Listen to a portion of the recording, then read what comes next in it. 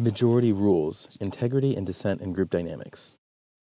During the revelation at Sinai, the Jewish people received the well-known 10 statements, Aseret HaDibrot, or 10 commandments. Along with these, they also receive a series of laws designed to structure human society.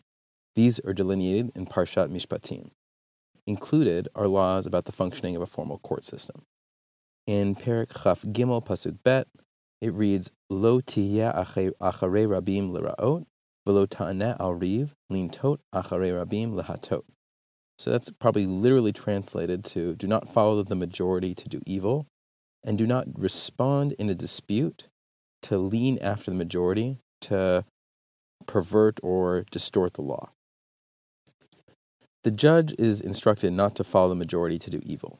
At first glance, this instruction is ambiguous. A judge is not allowed to give psak, binding legal advice, or guidance contrary to the position adopted by the court, which is determined by majority vote.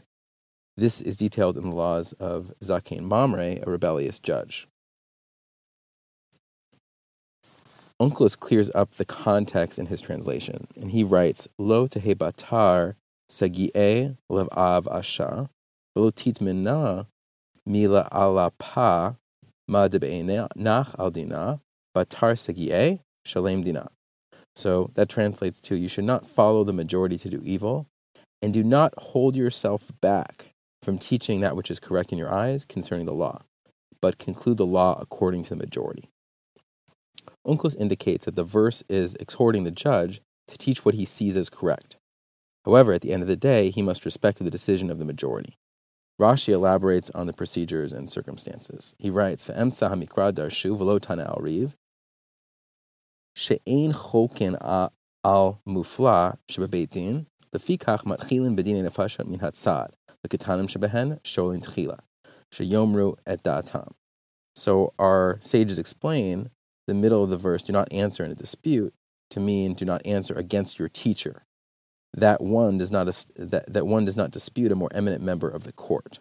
Therefore, we begin a capital case from the side of the younger members who are asked first to state their opinion.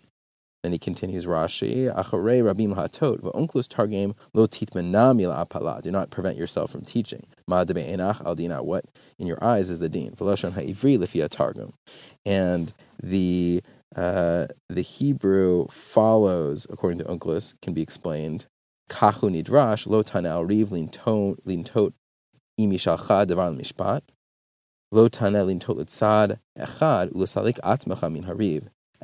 Dan oto amito.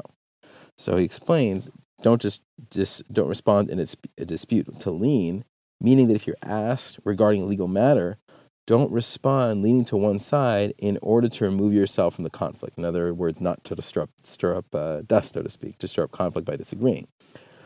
Continuing Rashi, rather one must judge the matter in accordance with the truth. So, for capital cases, the Jewish court convenes a group of 71 judges. The goal of this group is to garner the independent opinion of each of the judges. This is accomplished by ensuring the junior members of the court speak first, leaving those with the greatest seniority to speak last. This avoids the prohibition of a student publicly disputing the position of his teacher. Rashi interprets the verse as a warning to the student. Even if he believes his view of the issue will not be adopted by the majority, he must nonetheless state the position he believes to be true.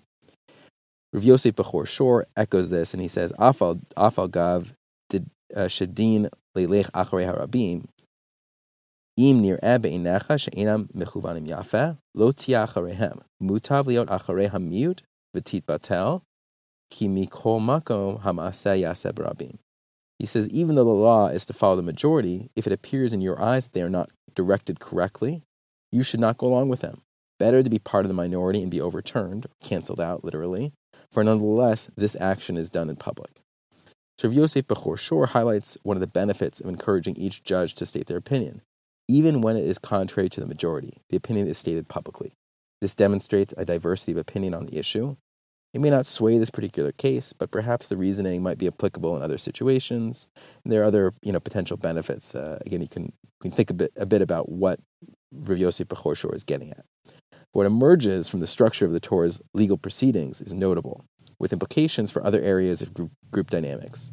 People have a tremendous desire to fit in and to be accepted socially. At times, this can conflict with what a person believes to be ultimately true.